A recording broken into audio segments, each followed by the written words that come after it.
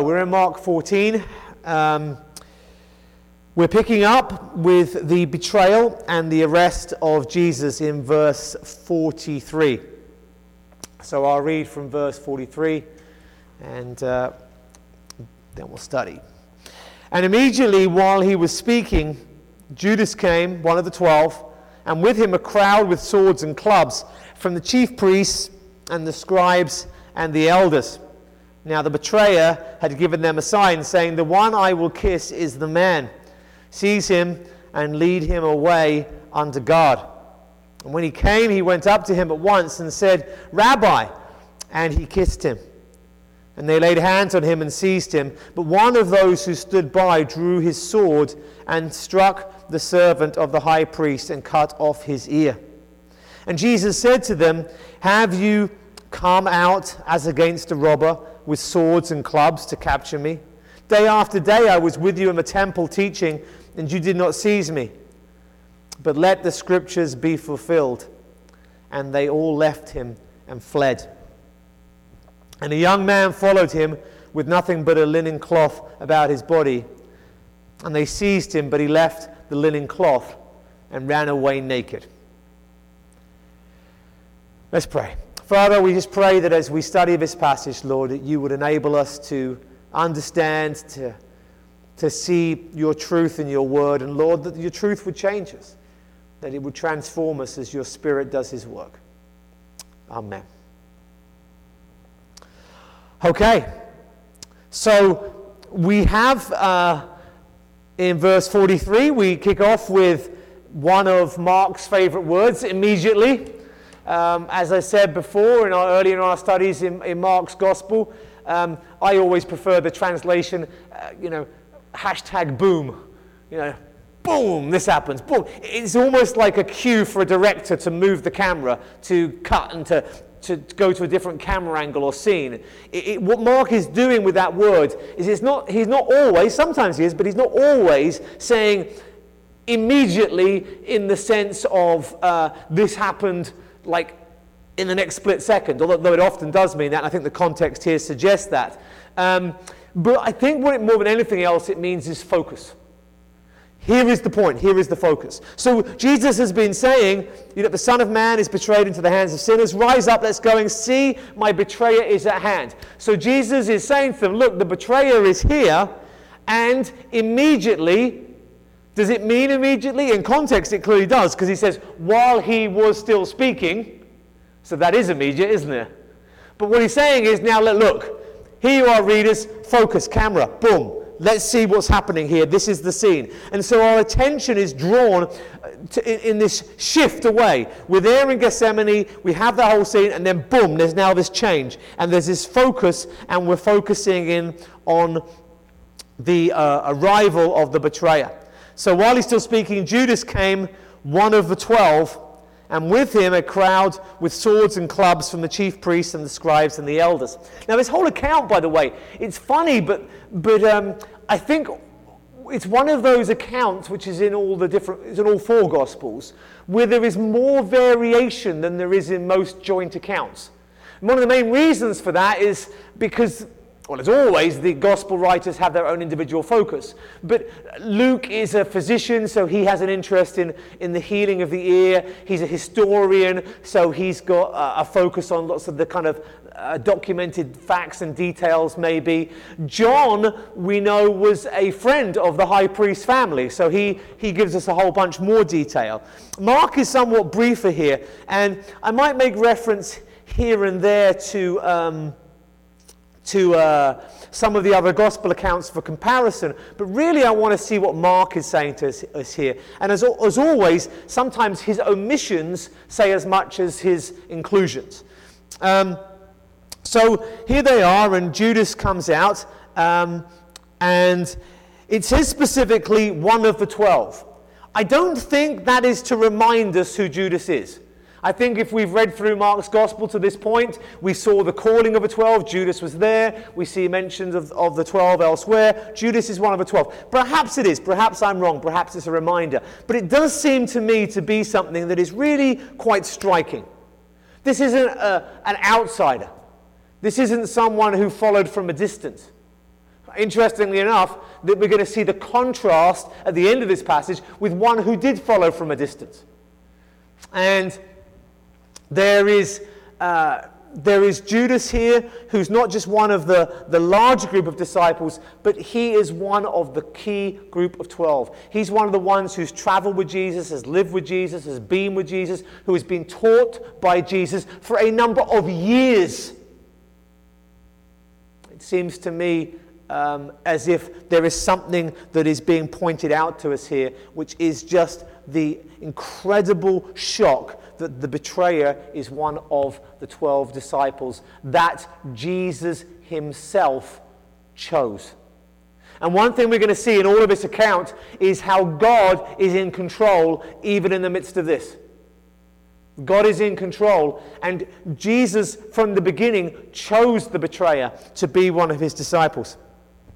And it's an amazing thing practically when you think about it. You know, as someone who's a preacher and a teacher and has been for decades, it is always amazing to me how you can be preaching something again and again and again and again and again, and people just do not get it.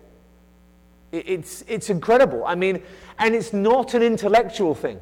It's not like, oh, maybe I'm not saying it right, or maybe it's purely a spiritual thing, whereby someone's eyes aren't open and their ears aren't open and they just can't hear what you're saying. You know, I remember vividly one time at another church having somebody who'd been with us at the church for a period of years preaching, and it was the first time he preached at the church, first time I'd heard him preach, and he'd been under my ministry and loved my ministry for a number of years. And he got up and he preached, and I just put my head in my hands because it was almost as if, have you heard anything I've said in the last 2 years? You're promoting stuff that I've been preaching against for years. And it's just, how does that happen? And Judas is just the ultimate example of this. But you know, kids can be raised in Christian homes and not be saved. People can go to church for years as part of their tradition and not be saved. If Judas can be a disciple of Jesus for 3 years, one of the 12, and not be saved, then anyone can be. God has to open the eyes. And Judas is going to serve his purpose. He's not one of the chosen in the sense of believing, but he's certainly one of the chosen in another sense. And Paul in Romans 9 talks about both of those things. But Judas here does have his purpose. And specifically, just talking about Judas's purpose, they needed Judas. They had to have him. Again, this is some of the details from the other Gospels. I don't want to do it too much because I want to stick to Mark. But we see here a crowd coming out. And we know from elsewhere that the crowd involved a Roman cohort. A cohort was a tenth of a legion. There were, I think I'm right in saying there was 10 cohorts to a legion. A legion was 6,000. So you've got about 600 soldiers, give or take, approximately. No idea if they'd be exact divisions, but about 600 soldiers. And a Roman cohort could not be sent to make an arrest unless somebody appeared before the governor and made a complaint that someone had broken Roman law. A crime that was punishable, a serious crime. Now the governor didn't even live in Jerusalem. The governor was based in Caesarea, which was the capital of Israel according to the Romans who were ruling over the land at the time. But he would come to Jerusalem for major feasts like Passover. So they're taking this opportunity of the feast to be able to have the governor in town to go before him so that this cohort could come out and make this arrest. And that could not happen unless someone on the inside made a complaint that something serious had been done. We're not given the details, but undoubtedly Rome must have felt that from the basis of what Judas had said, that Jesus was somehow a threat to Rome. And we might see little hints towards that later on in the trial scene. So they needed him for that. And I think the other thing they needed him for was to know where to make the arrest. Where to make the arrest. We in Mark only have Gethsemane mentioned here, but in John's Gospel, we're told that they prayed in Gethsemane at other occasions as well. And so Judas knew where to bring them to, as well as being one who was able to make a complaint. So Judas was necessary in this whole process. So let's talk then a bit more about the rest of the crowd. So Judas is there.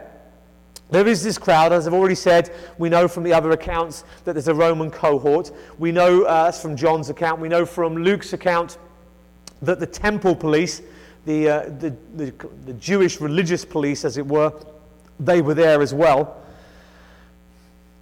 And then equally here, we have, they have a crowd with swords and clubs from the chief priests and the scribes and the elders. Now, I think this omission is fascinating. We know from the other accounts the Roman cohort's there, 600 soldiers. We know that they're coming and they're armed and what have you. We know that the Jewish police are there, the religious police are there, and they would be armed as well, and that's mentioned.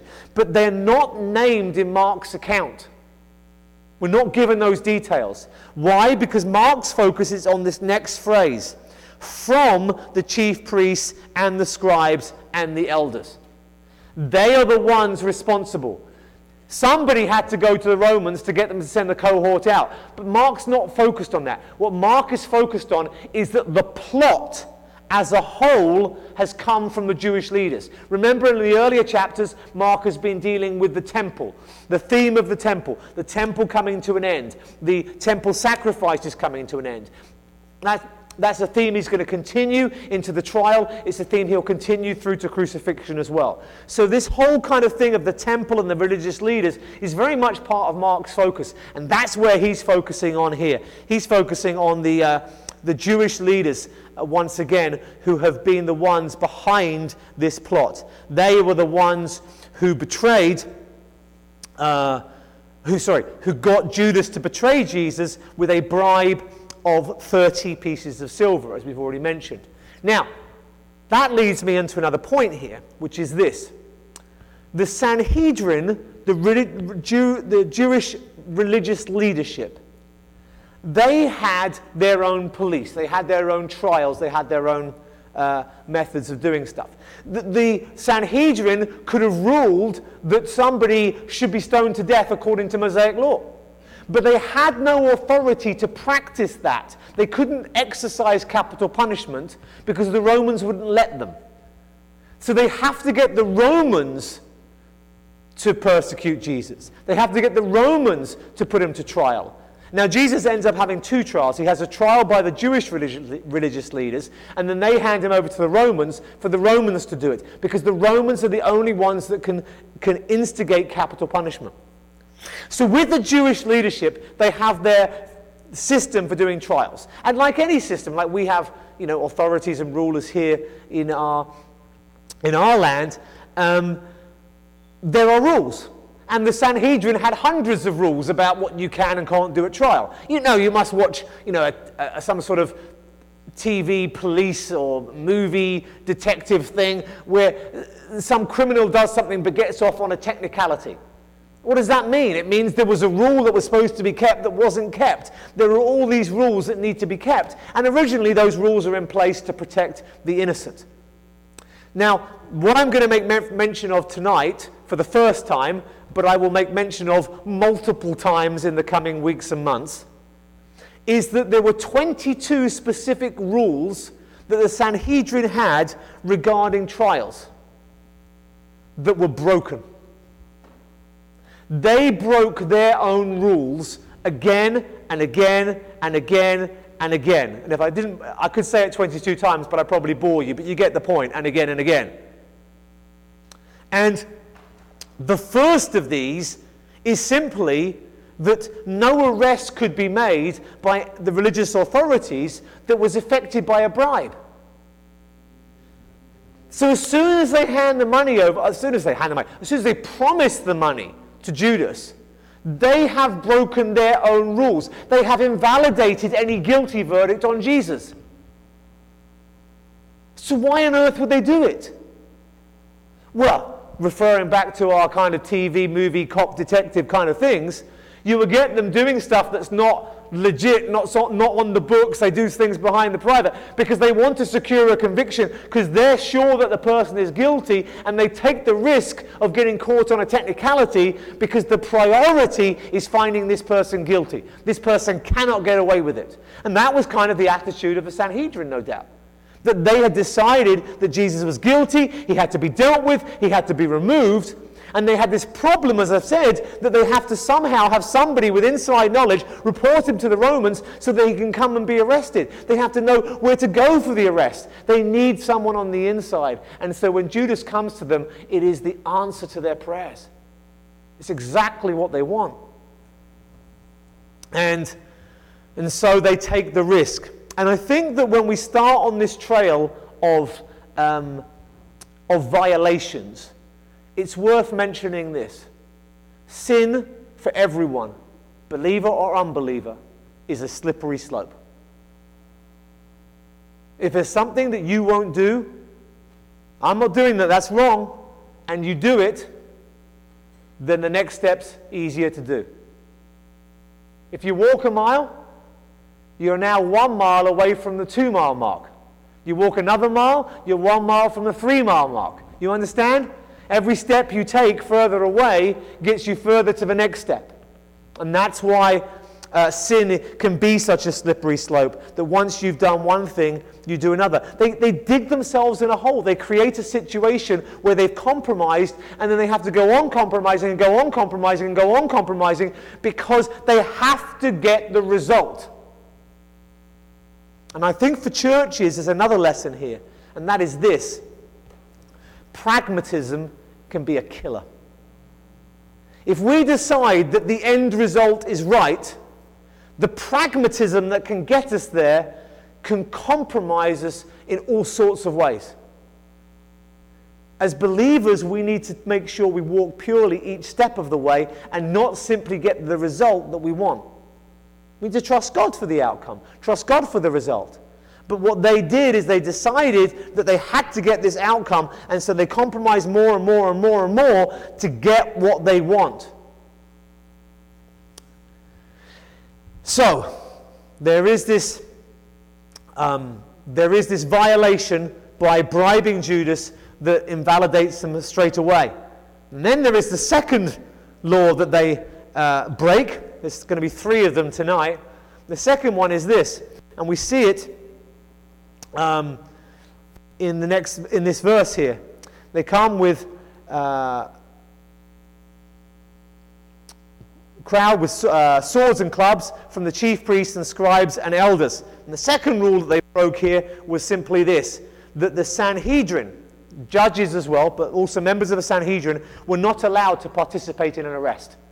If you're going to be one of the ruling body that is going to pass judgment on a person as innocent or guilty, then you can't be involved in arresting them.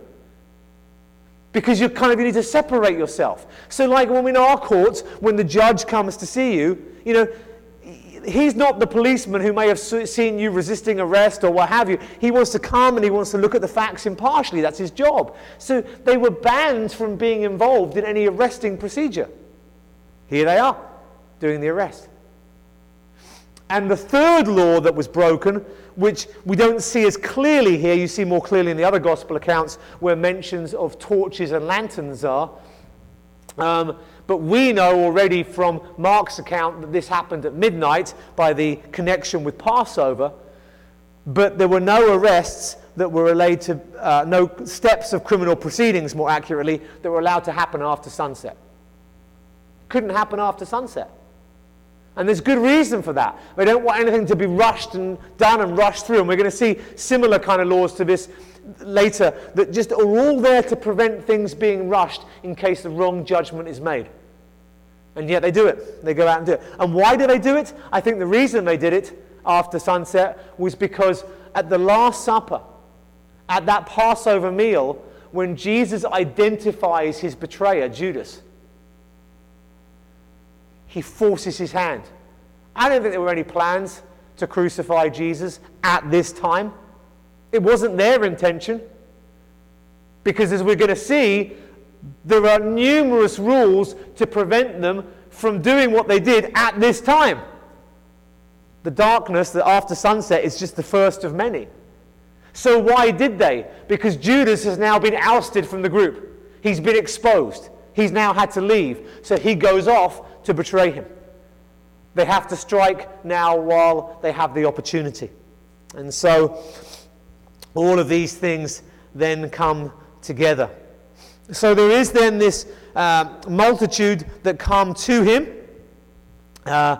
which is kind of interesting if you think about it. I mean, you've got 600 Romans, you've got the Jewish police, you've got the chief priests and elders, and well, you know, who knows, whatever hangers on. You've got the best part of 1,000 people here, perhaps. Certainly, you know, more than 500 or so. That's a lot of people to turn up to a garden to arrest a single person. And I think it says a lot. But I think there's more to it than that as well, but we'll come to that. So verse 44. And what's interesting actually is, although Judas is named in verse 43, it's interesting that in the previous section, when he was exposed, that it simply says that, I'm going to just go back to it now.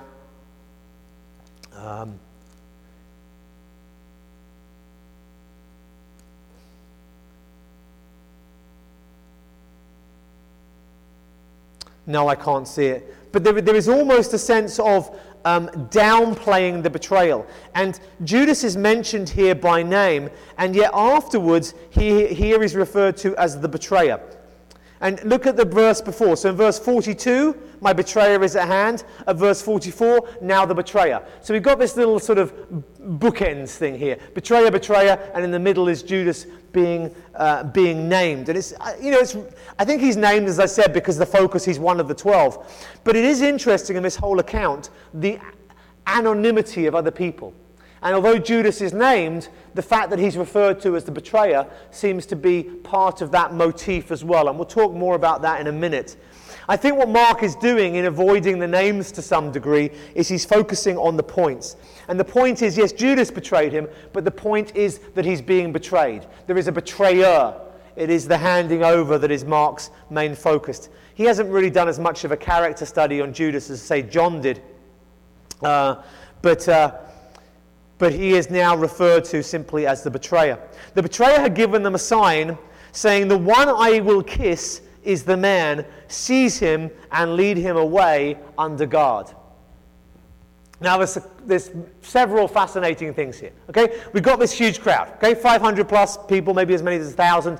Large number of people come. And he's basically saying, I'm going to go in and give him a kiss, and when I give him a kiss, that's your sign, and I want you to come in and seize him and grab him and lead him away. Judas sounds scared to me. Does he not? It seems strange to us that Judas might have some idea of who Jesus is and yet still be prepared to betray him. Judas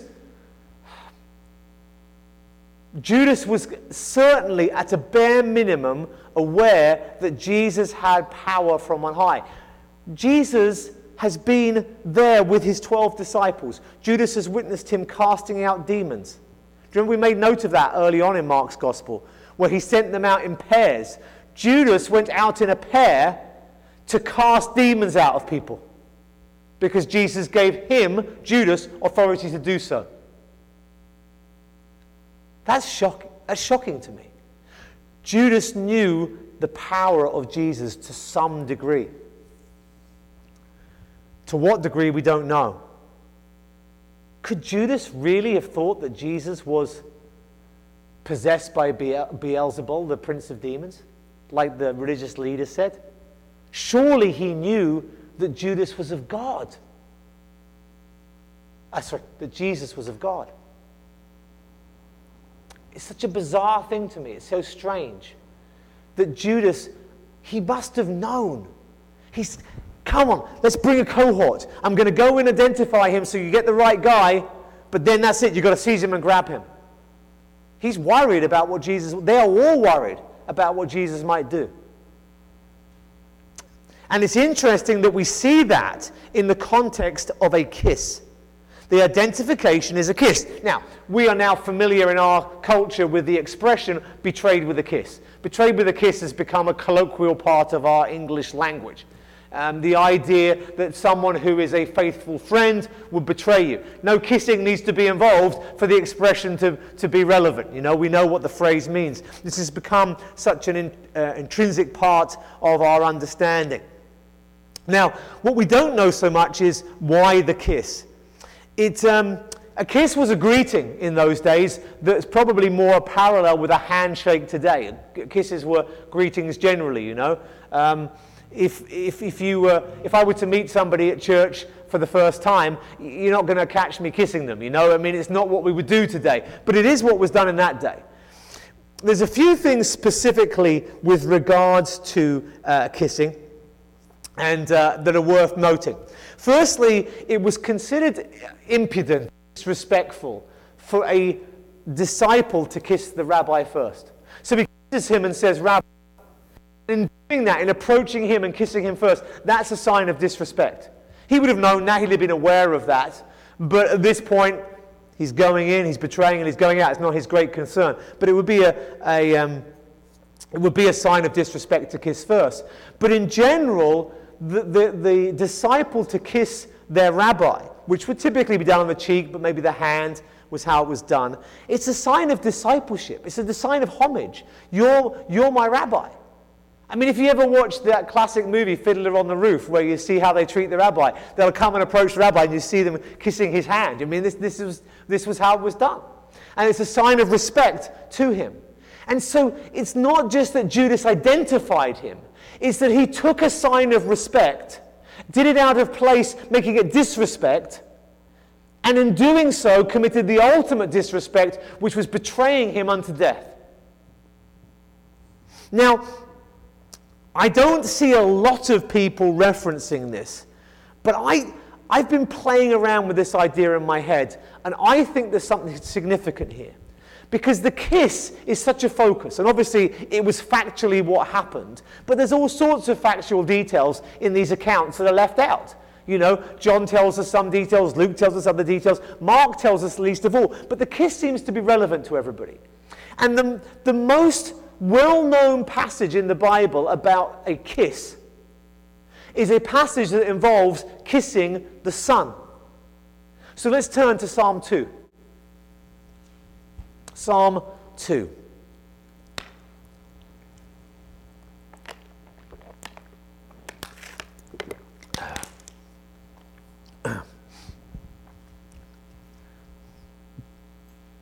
Psalm 2, I believe here, and let me just say this, because you guys know I love my references to the Old Testament. Always I'm doing it, and I love it.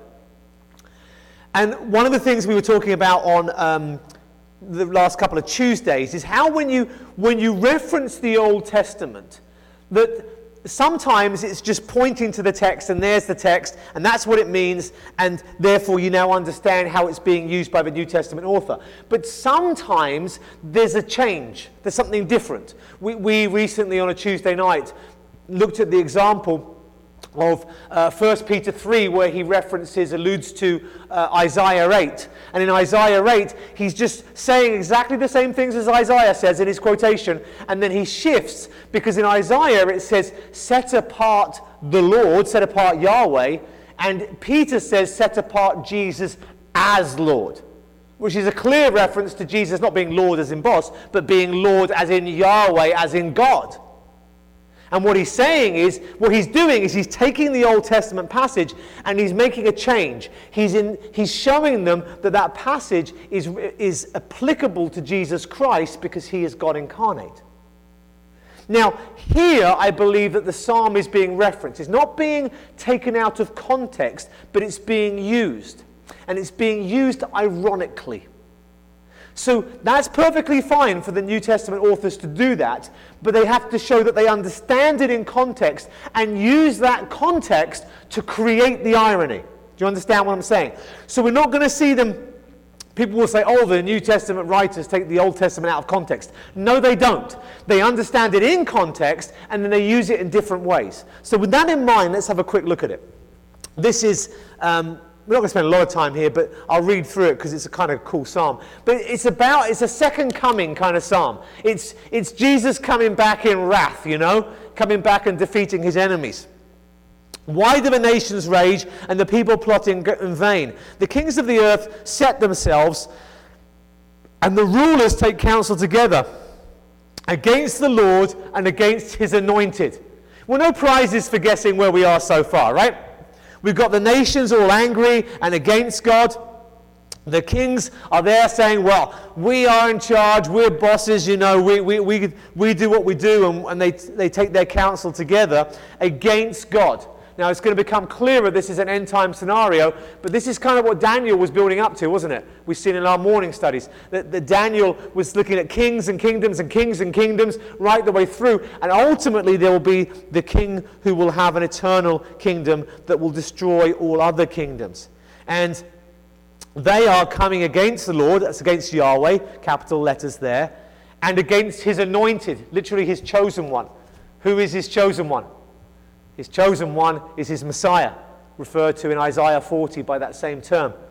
He is the anointed one, and he is the one that they are opposing. Let us burst their bonds apart and cast their cords away from us. So this is what the rulers want to do. The rulers want to be free from God. That may well be an attitude that you see in the world today. That attitude, that heart is there. People don't want God telling them what to do. They want to be free from it. So what happens? He who sits in the heavens laughs. What a ridiculous suggestion. That you can be free from God? That God who created you, who put breath into you, that you can say to him, no, I'll do it my way, thanks. The fool says in his heart, there is no God. So he sits in the heavens and laughs, and the Lord holds them in derision. Then he will speak to them in his wrath and terrify them in his fury, saying, as for me, I have set my king on Zion, my holy hill. Oh, wow, we're back in Isaiah now, aren't we? Isaiah and Isaiah's vision that Yahweh is there saying, you're against me. Oh boy, you're in trouble. My wrath is against you. You have come against me as my enemies. And here's what you need to watch out for. My anointed one, my king. I'm going to put my king on Zion on the holy hill. That's the temple in Zion on earth. What are you going to watch out for? You've got to watch out for the coming Messiah who's going to come and set up his kingdom. Because when he comes and sets up his kingdom and he's there in the temple, that's the vision of Isaiah, that's the vision of Ezekiel, that's the vision of Daniel. When he comes, you're over. That's why you fear. Not me per se directly, but the king, the one who's coming, the anointed one. Right? I will tell of a decree. The Lord has said to me, you are my son. Today I have begotten you. Ask of me, and I will make the nations your heritage, and the ends of the earth your possession. You shall break them with a rod of iron, and dash them in pieces like a potter's vessel. So this is the one that's going to destroy them. The king is also the son. And he says, today I have begotten you. It's tricky because in English we think of the word begotten as being born, but that's not what it means. Only begotten, referring to Jesus, doesn't mean that he is born. It means that he is the unique one. It's a parallel to anointed. So it's kind of saying, the God's saying, right, you're my son, and today you're the chosen one. You're the one who's going to be the king. You're the one on the holy hill. You're going to go, and you are going to take these nations that plot against us, these nations that want to destroy us, these nations that want to be free of us. You are going to go and crush them. And they will become your heritage. You will rule and reign over them all. This is the kingdom of Daniel being spoken of here. So he says in the end of that psalm, by the way, this is a psalm, this is a song, guys. Can you imagine singing this on Sunday at church? I've said this many, many times, normally in reference to the lament psalms, but it applies to this as well. I think sometimes our worship, I don't mean us as a church, I mean broadly as the church as a whole, I think our worship is too limited. I think we limit ourselves to things that immediately appeal to us. Even if it's good theology. There's stuff here that it wouldn't hurt for us to sing and be aware of, to remember that Jesus is going to come in wrath and destroy those who would be his enemies. I'm not quite sure what tune you put it to, but there you go. Now therefore, O kings, be wise and be warned, O rulers of the earth. Serve the Lord with fear and rejoice with trembling. In other words, you don't want to be his enemies. Be warned what is coming. His king is coming. You kings are going to be overruled by the other king. And this will be your downfall. And by the way, just in the sense of chronology here, I'm seeing, because we've been teaching through this, particularly this morning again as well in Daniel, I'm seeing so many of Daniel's themes here. This chronologically comes before Daniel. So just to say, as Paul gets much of his stuff from Daniel, Daniel in turn is getting his stuff here from this psalm, at least some aspects of it. There will be this king who will come, who will destroy the other kings. So they're told to serve him with fear, to rejoice with trembling. That's a lovely phrase, isn't it? Rejoice with trembling. Reminds me of what C.S. Lewis says in the Narnia Chronicles about Aslan. Yeah, he's good, but you fear him. I don't remember the exact quote, but you get that kind of idea that he was conveying, that Aslan was this lion. He was a good lion, but he was a lion. We rejoice that we serve God. We rejoice that we follow God. We rejoice, I guess in this context, that we're on the right side. But we rejoice with trembling because he's coming in wrath. And then look at the last verse. Kiss the Son. Kiss the Son, lest he be angry and you perish in the way, for his wrath is quickly kindled. Blessed are all who take refuge in him. What do you need to do, kings? You need to come and kiss the Son, the King. You need to pay homage before him. You need to come before him and acknowledge him as King. That act of respect, that kiss, that act of respect to show that you are his. Because if you don't, you're on the wrong side and he's going to be angry. And his wrath is quickly kindled. And so the ones who are blessed in this context are the ones who are not opposed to him, but the ones rather who take refuge in him. Now I think that context is all very clear, and I think the psalm, is pretty understandable. Now let's just take that and let's take that back to Mark. Mark is not saying this is being fulfilled, but I think the reference to a kiss, I just can't see how we wouldn't have our minds in Psalm 2. Psalm 2 is a very well-known psalm. We've been very well-known at that time. And it's specifically kissing the Son. It's the kissing of the Son. And some of the other gospel accounts make reference to Jesus saying, you're coming to betray the Son of Man. And so there's that link that is made in other gospel accounts to the Son, the Son being kissed. I'm not sure Mark makes it too closely, but clearly God in this happening is making that connection. And the context of Psalm 2 is that the mighty King, the Son of God, is going to come. This is who the disciples wanted. They wanted Jesus to come and set up the kingdom and be that mighty Messiah. And here is Judas kissing the Son. It's a sign of respect to show that you're on the right side. And the irony, and I'm probably preaching a John's gospel sermon here because John's big on irony, and in John he makes this a bit clearer. But the irony here is that the act of kissing is doing the opposite of what Psalm 2 is requiring. Psalm 2 is saying you kiss to show respect, to take your refuge, to pick your side. And Judas is using the kissing of the Son to take the wrong side, to betray him. There is the warning, all you rulers, all you leaders coming together against. What do you mean coming together? We've got Jewish leaders and Romans who weren't exactly best buddies, all coming together to arrest Jesus. We've got them thinking they're mighty, coming with the 500 plus strong crowd with all their weapons and their clubs and their swords coming to take Jesus. And it's just like, what's God's response? Laughs in derision because his wrath will come upon them.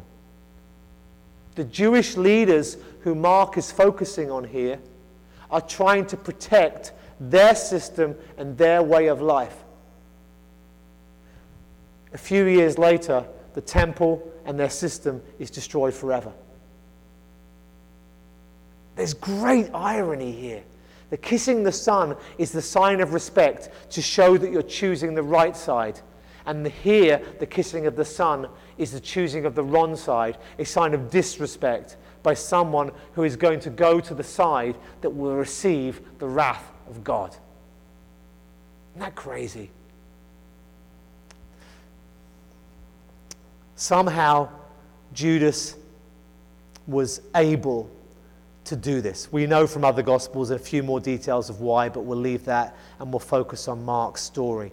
So, he's agreed to kiss him, and so he comes, he went up to him at once and says, Rabbi, he kisses him, so he goes in first, and they do what they're told, they lay hands on him, and they seize him. But one of those who stood by drew his sword and struck the servant of the high priest and cut off his ear. It is fascinating to me that we're not told who. Absolutely fascinating. I'll tell you why. Because in John's account, where there's so much more detail, because John, we're told specifically, his family was friends with the high priest family. So he tells us that the name of the high priest servant is Malchus. I mean, he knows them well. He tells us specifically that it was Peter who cut the ear off. And John has got his story of Peter that he's telling. And remember, the very, very last chapter of John, the epilogue, as it were, is the restoration of Peter following his denials of Christ, which is one of those beautiful passages in the Gospels. And yet we understand that Peter was the primary source of the material in Mark's Gospel. He was the primary source. So it's not like Mark wouldn't have known. I mean, what's going on here? Is Peter saying, yeah, so Mark, there's this kind of incident here where somebody cut the ear off. Oh, I can't remember who. You know, trying to give himself good press. But we're going to see that kind of pulling the wool over Mark's eyes was actually impossible. And we'll tell you why in a moment. But that seemingly wasn't going on. So if Mark knows that it's Peter, maybe Mark, in not saying it was Peter, is trying to protect Peter's name. Well, he's not doing a very good job then when he talks about him denying Jesus 3 times. He's not doing a very good job when he puts in the bit about Jesus rebuking Peter and saying, "Get behind me, Satan." So it's clearly not to protect Peter's reputation. I think the point here in the anonymity of it is that there is a fulfillment going on here. There's a fulfillment going on. And Peter is simply part of the flock. He's one of the sheep that will be scattered. The shepherd's going to be struck and the sheep are going to scatter. And if you have somebody standing up as the hero, it detracts from the main point, which is the sheep are going to run off and flee away. And so I think that's my best understanding, I know I'm plucking at straws a little bit, but of why he is not mentioned here.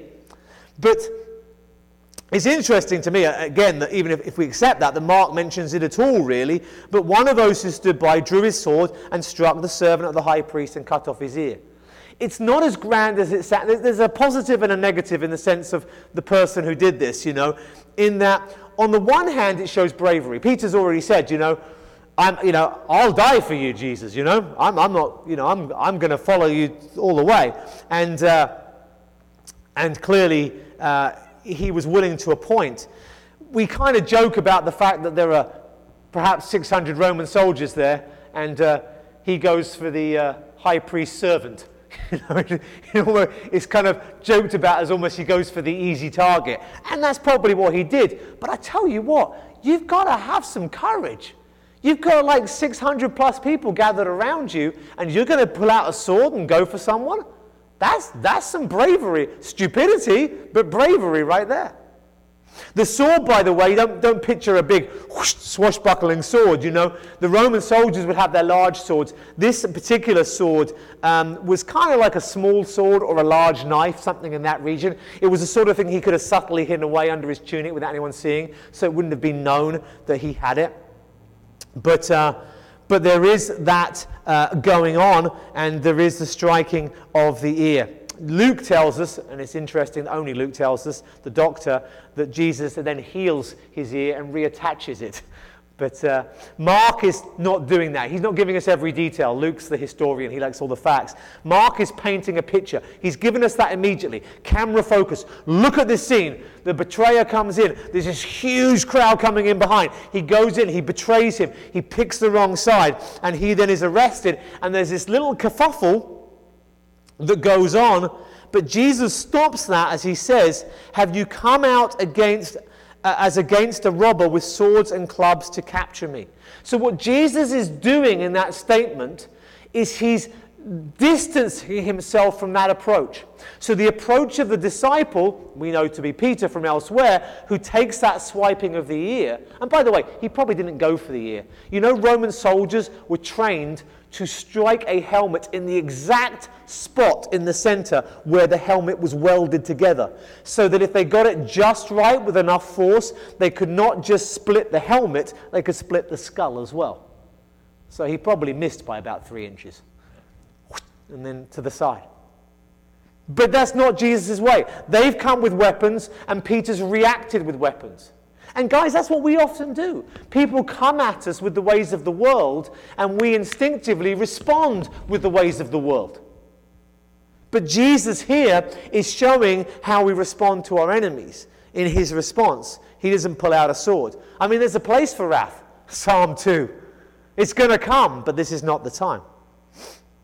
Jesus said to them, "Have you come out as against a robber with swords and clubs to capture me? Day after day I was with you in the temple teaching, and you did not seize me, but let the scriptures be fulfilled." I like the reference here to the temple. Again, Mark is focusing on the Jewish leaders. The Jewish leaders are the one who sent the crowd out. The Jewish leaders are behind the plot. And the Jewish leaders were there when he was teaching in the temple, and they did not arrest him then. And they did not come with in front of the crowds, presumably worried for the people, but they've now come and they've done it in private, they've done it in darkness, they've done it with a large group of people with swords when Jesus has simply sat and taught in the temple. The problem with escalation is it always goes up. An eye for an eye, a tooth for a tooth. You know what they say, we all end up blind and toothless. That's how it works. And there is Jesus, and he is infuriating them. He's frustrating them. They have hatred for him. They have anger towards him, and they want to kill him. But now the huge chasm is becoming evident. That here he is saying, "Well, what are you crossing me for? I've sat in the temple. I've sat there teaching. And now you come with this big mob to arrest me?" It's not like Jesus has a track record of killing people with swords, of fighting at night, or anything of that nature.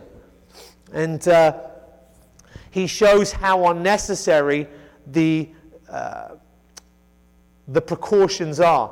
And again, it intrigues me, the whole precautions. I wonder if Judas knows a little, obviously knows quite a lot, and whether there's a degree of fear there involved that he has warned them of who this man is. Perhaps the Romans thinking, well, this is a messianic movement that could result in the overthrow of Rome, which is presumably what they were worried about. Maybe they're thinking he's got these followers that would kind of all support him. And Jesus is clear, no, this isn't how it's going to be. You come, you don't need to come like this, you could have come, but he says, let the scriptures be fulfilled. I think there is here, in the plural use of scriptures, there is a reference to all of the scriptures concerning the death of Christ that we'll be seeing outworked in these coming coming weeks as we go through and we see him on the cross and what have you. I think most closely and specifically, he's already made reference to a scripture just a little bit earlier on when he told them just before they went out that when the shepherd was struck, the sheep will be scattered. And I think that really is the focus of Mark here. This is why he's not naming Peter. This is why he's not going to name, well, another reason, but one of the reasons he doesn't name the guy who's coming next. Because there is just this picture, this scene of this huge mob coming in and all the little sheep just scattering off. They would stand up perhaps to a high priest servant, but here's all the Romans and they all have to go. And they left him and fled. It's interesting. Scriptures fulfilled, left him, fled. The last scripture we had directly quoted and referenced was the one that the sheep will be scattered. Scriptures fulfilled, left him and fled. Mark told us it would happen, and now Mark has shown us it happening. And so really one of the key points of this whole passage is Mark is showing Jesus is in control right the way through.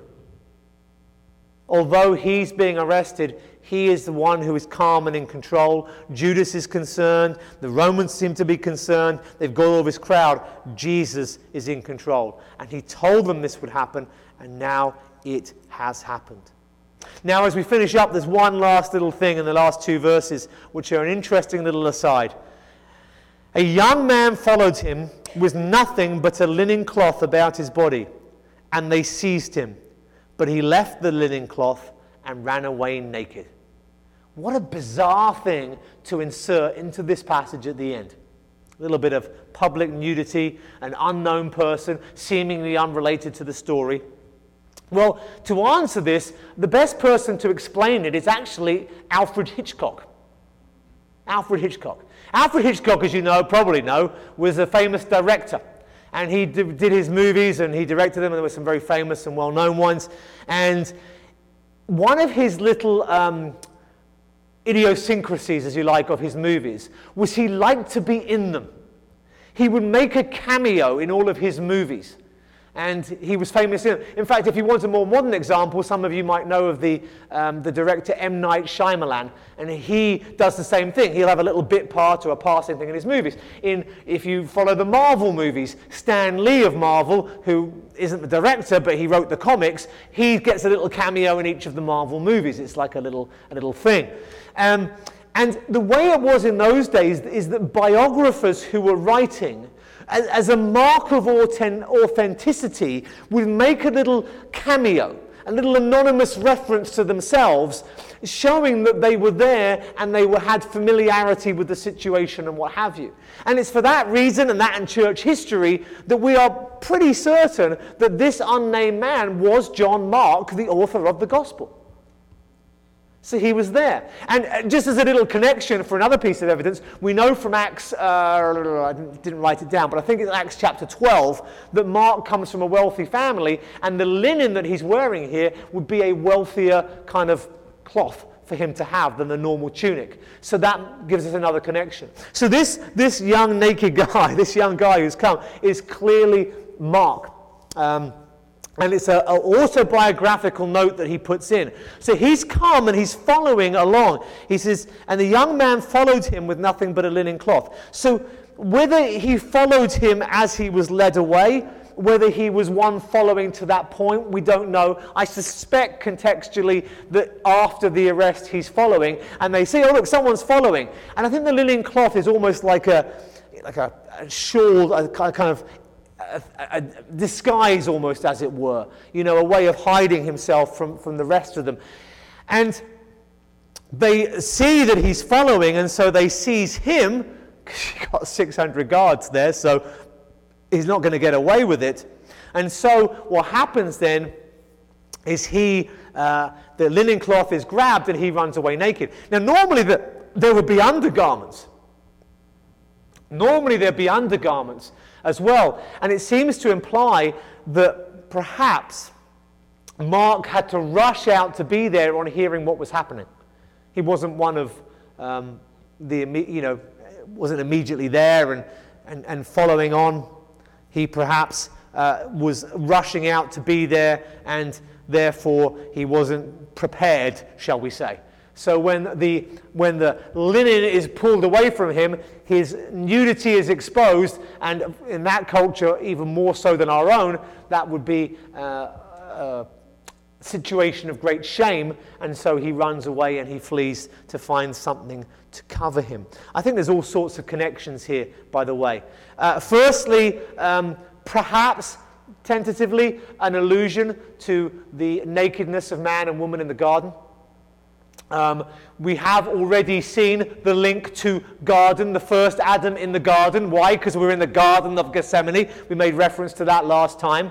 And in the garden, what happened? Man and woman, the first man, the first woman, and there in the garden, became aware of their nakedness, and they hid from God.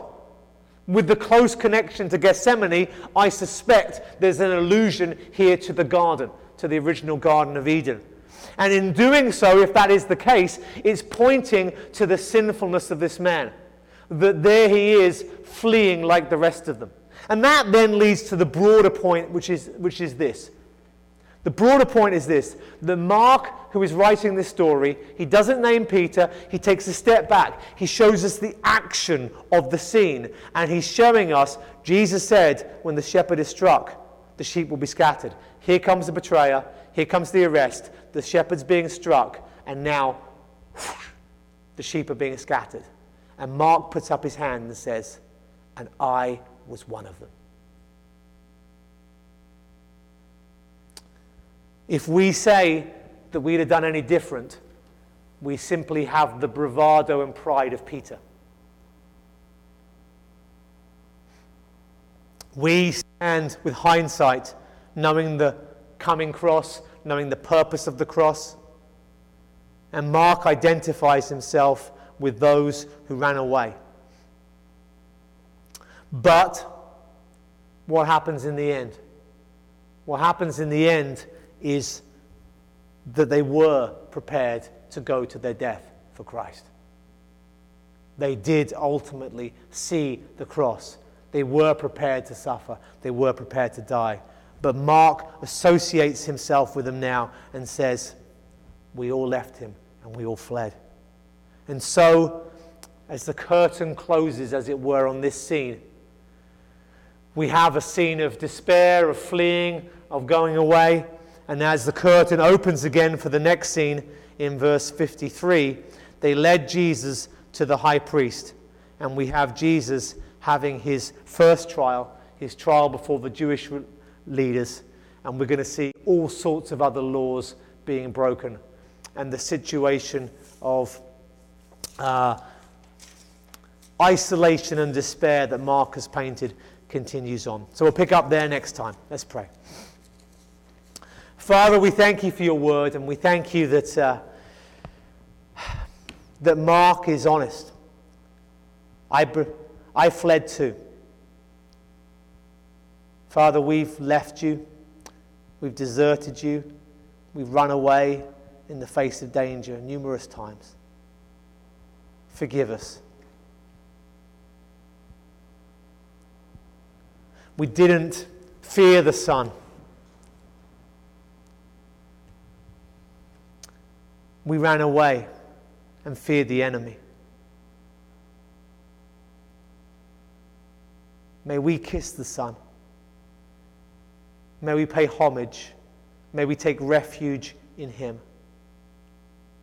May our trust be in him. May he be the one whom we fear, whom we dread, and not the enemies around us. May we trust you in all things and in all circumstances for your glory. Amen.